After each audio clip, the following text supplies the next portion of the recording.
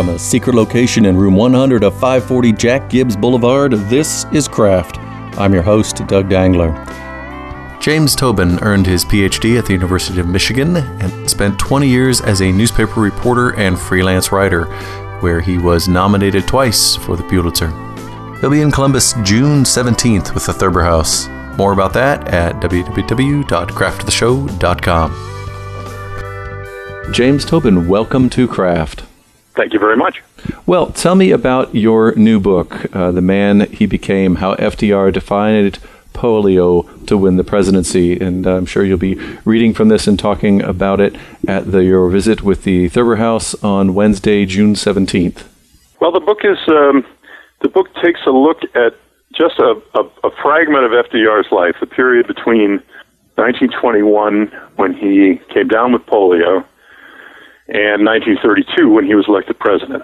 So it takes that 11 or 12-year period and narrates the story of what happened to him once the polio virus struck, his effort to come back physically and politically, and takes the story through his involvement with Warm Springs, Georgia, the Infantile Paralysis Foundation that he set up there, then his election to the governorship of New York in 1928, and then finally to his election as president, and all the obstacles he overcame, psychological, emotional, physical, and then political. A lot of the story is a political story about how he had to persuade people that he was ready to be a leader despite this significant physical disability.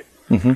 One of the I was listening to a recent interview you did, and one of the things that you were talking about is how there seems to have been a shift to where his affliction with polio was known at the time, but now there seems to be this discovery that people say, "Oh, did you know that they covered that up?" Yeah, and I found that was really interesting because I remember seeing things not that long ago, like there'll be a picture of him in a car, and the caption would say something like, "Here they are hiding the fact that he can't walk well," and that's a fascinating moment. I think maybe for me, one of the centrally fascinating things about this figure in modern interpretations is how that's happened. So tell me a little bit about maybe as you began working on this book and that kind of the distortions that you talk about in his current impression that people have of him. Yeah. Well, it's a fascinating question, fascinating problem for a historian to deal with. And you're right, when I started, I did quickly realize that many people had the impression that the disability was covered up, that this was a kind of almost a scandalous business of keeping his disability secret from the public. Well, the fact is, when he first ran for major elective office in 1928, his disability was a major factor in the press coverage. So everybody in the state of New York knew about it. And then, of course, when he ran for president 4 years later, it was similarly very well known. Now, it's also true that, especially after he became president, FDR was careful not to draw attention to his disability. Mm-hmm. For instance, as you say, when he campaigned, he would often remain in the back seat of his car so that he could greet people that way and not be seen walking, which he could do with braces on his legs and carrying a cane and holding the arm of an assistant. He could get around awkwardly, but he could do it. But he didn't do it very much. This has much more to do with avoiding the pity that people feel toward people with disabilities, and also avoiding the possibility that he would fall in public. It was not hard for FDR to lose his balance and fall. And so he certainly did want to avoid that as much as he possibly could. But that has been transmuted over really recent years especially into the notion that there was a cover-up. Mm-hmm. And it's a much, much, much more subtle story than that. Why do you think it's gone through that transmutation into something that was supposedly hidden? What do you think has led to that? Well, I think a few things contribute to it. There was a book written by a polio survivor himself in the 80s named Hugh Gallagher called FDR's Splendid Deception. He was the first one to point out the ways in which FDR, shall we say, muted his disability. And I think that book was sort of, although accurate in and of itself, it was Gallagher's argument was kind of oversimplified and distorted by people who picked up on it, including a number of people who have made documentaries for TV about FDR over the last 20 years or so. Then I think that those kinds of arguments got picked up partly by the disability community itself when the FDR Memorial was created and then unveiled in the 1990s in Washington. So this idea that FDR had somehow covered up his disability, that he had to cover it up, that became part of that memorial debate. And so through TV and that news coverage, I think that's where the idea has gotten around and misunderstood and amplified to a point where it really is a distortion. Mm-hmm. So when you're working on your book and looking through all the things that were written about him at the time, how would you characterize the coverage? You said that it was a great focus of the coverage for some of the times when he was running. How did they deal with it? What was it like at the time for him?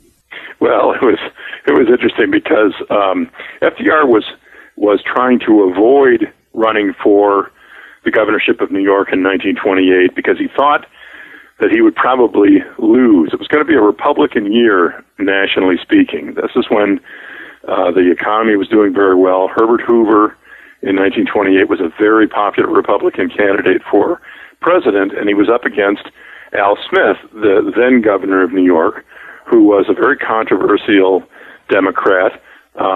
He was a Catholic, the first Catholic nominee for president of a major party, and there was a great deal of anti-Catholic sentiment that many, many Democrats thought would defeat Smith, and it certainly did help defeat him. So FDR thought he was going to be on the ticket with a losing candidate. Now, he was a political ally of Al Smith's, and Smith very, very much wanted Roosevelt to run for governor so as to increase his own, Smith's, chances of carrying the state of New York. Right. So Smith and his allies put pressure on FDR to run. FDR tried to avoid the race by saying, in public, in the press, my doctors tell me that I'm making good progress toward a physical recovery. It would not be wise for me to subject myself to the rigors of the governorship right now, maybe later. And then Smith continues the pressure on FDR to run, especially his allies in New York State kept the pressure on. Finally, FDR gave in, figured it was now or never. If he didn't run now, he was never going to have a chance to run for governor again. So he gave in. Well, there he is saying, well, my doctor told me not to run, but here I am running. That was the controversy in the press during the several weeks of the campaign. Mm-hmm. And that's how it got a lot of coverage. Well, is he ready or isn't he? And so FDR had to try and answer that question during the 28 campaign for governor. And he did it by making this very vigorous, sprinting 4-week campaign where he raced all over the state, showed himself to be healthy in every other way besides the fact that he couldn't walk on his own, and really made a case for himself. And that's when the polio actually started to be an advantage for him. FDR had been a very privileged young man. He had a great political name, and he was seen to be this kind of golden boy who had everything handed to him because of his family and his name. Well, this gave him a story that made him an underdog.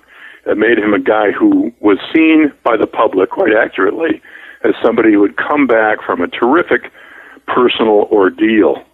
And that was a great story to be able to tell, both in that year, 1928, and then also in 1932. That's why I wind up saying that I think that FDR became president more because of polio than in spite of polio. Do you find that when you make the argument like that there's any sort of discomfort that people feel because that there's that sense of was he exploiting that sort of condition, or was he legitimately, it seems, saying that these are the struggles that I've undergone? I think that he handled it extremely adeptly. Mm-hmm. He didn't make a big deal out of it. He referred to it now and then. He let his persona, his physical performance too, tell that story. Other people picked up, reporters and other, commentators picked up on the fact that this had been an extraordinary physical and political comeback. He mentioned it now and then, but just sort of glancingly and in a really classy way. So the last thing it was a bit for pity. Mm-hmm. He would never have. He thought that pity for him would be political poison. So he certainly didn't exploit it in that way. I think what he did was show the fact that this had affected his character and as the title says, the man he became. This is who he now was. This was part of his whole life story, and it was something that people could look up to, as they certainly did. That's another part of the sort of the distortion of the idea that this idea that he tried to cover all this up and that the Secret Service tried to cover it up. This was totally part of FDR's persona as president. People knew that this was a guy who had gone through his own personal hardship and come back from it. Mm-hmm.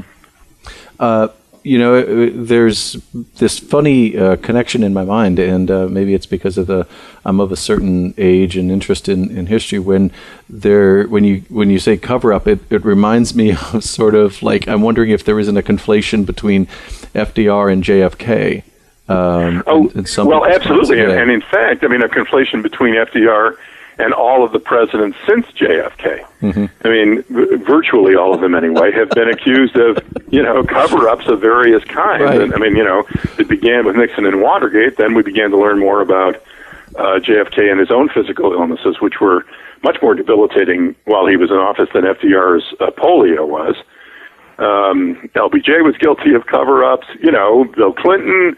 So our jaded view of the presidency in recent decades, I think, has begun to color our view of all previous presidents. That's what presidents do, we think, nowadays. They cover things up. So FDR gets tainted by that brush.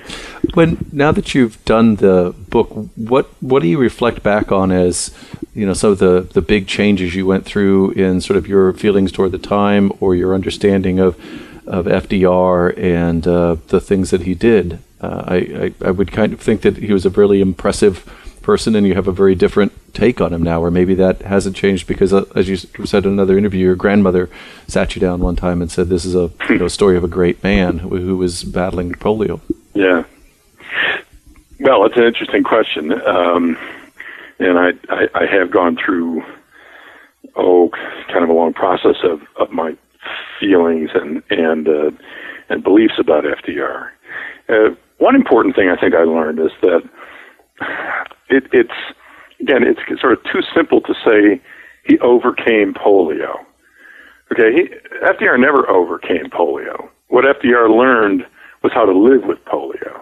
Now that may seem like a distinction without a difference, but it's actually kind of a profound insight that I think people with disabilities develop, is that, you seldom come all the way back. What you do is you psychologically make this turn where you realize I can still lead a totally full life, an altered life, but a full life with this disability. That's what FDR had to learn painfully and with a great deal of difficulty over a number of years. He tried for years to make a full physical comeback and finally realized that it's not going to happen. In some ways, he never lost hope, I think. But he had to accommodate to that reality. Another thing I learned about FDR is that although a figure of great charm, if you and I met him and had dinner with him, we'd walk out just thinking, "Oh my gosh, this amazing person of such charm and intelligence and wit, and he seems to be so interested in us as individuals, and just the greatest guy ever. And many people felt that way about him, including many who knew him rather well. But FDR, at his core, was a rather chilly character who did not become close to people. Only a tiny circle of people felt that they really knew him. And even those were unsure at times, and were unsure about how he really felt about them. Even Eleanor Roosevelt, after he died at one point, said, this is a chilling thing to hear a spouse say about a spouse, she said, I was one of the people that was useful to him. Well, that's sad. And ultimately, that's sort of the way I felt and feel about FDR. As awed as I am by him, as much as I admire him as a politician and as a leader, I don't feel that sense of personal admiration for him that I have felt for other people that I've written books about. All right. Well, James Tobin, I thank you very much for talking to me today. It's been a great learning experience about FDR and your book, The Man He Became, How FDR Defied Polio to Win the Presidency. And I look forward to seeing you Wednesday, June 17th at the Thurber House, where you'll be reading from the book and talking about it, and I assume taking questions for people who are interested in history like I am and learning more about FDR. Good. Thanks very much. I had fun talking to you. For more information from my guests, visit www.crafttheshow.com. This is Doug Dangler. Until next time, be creative.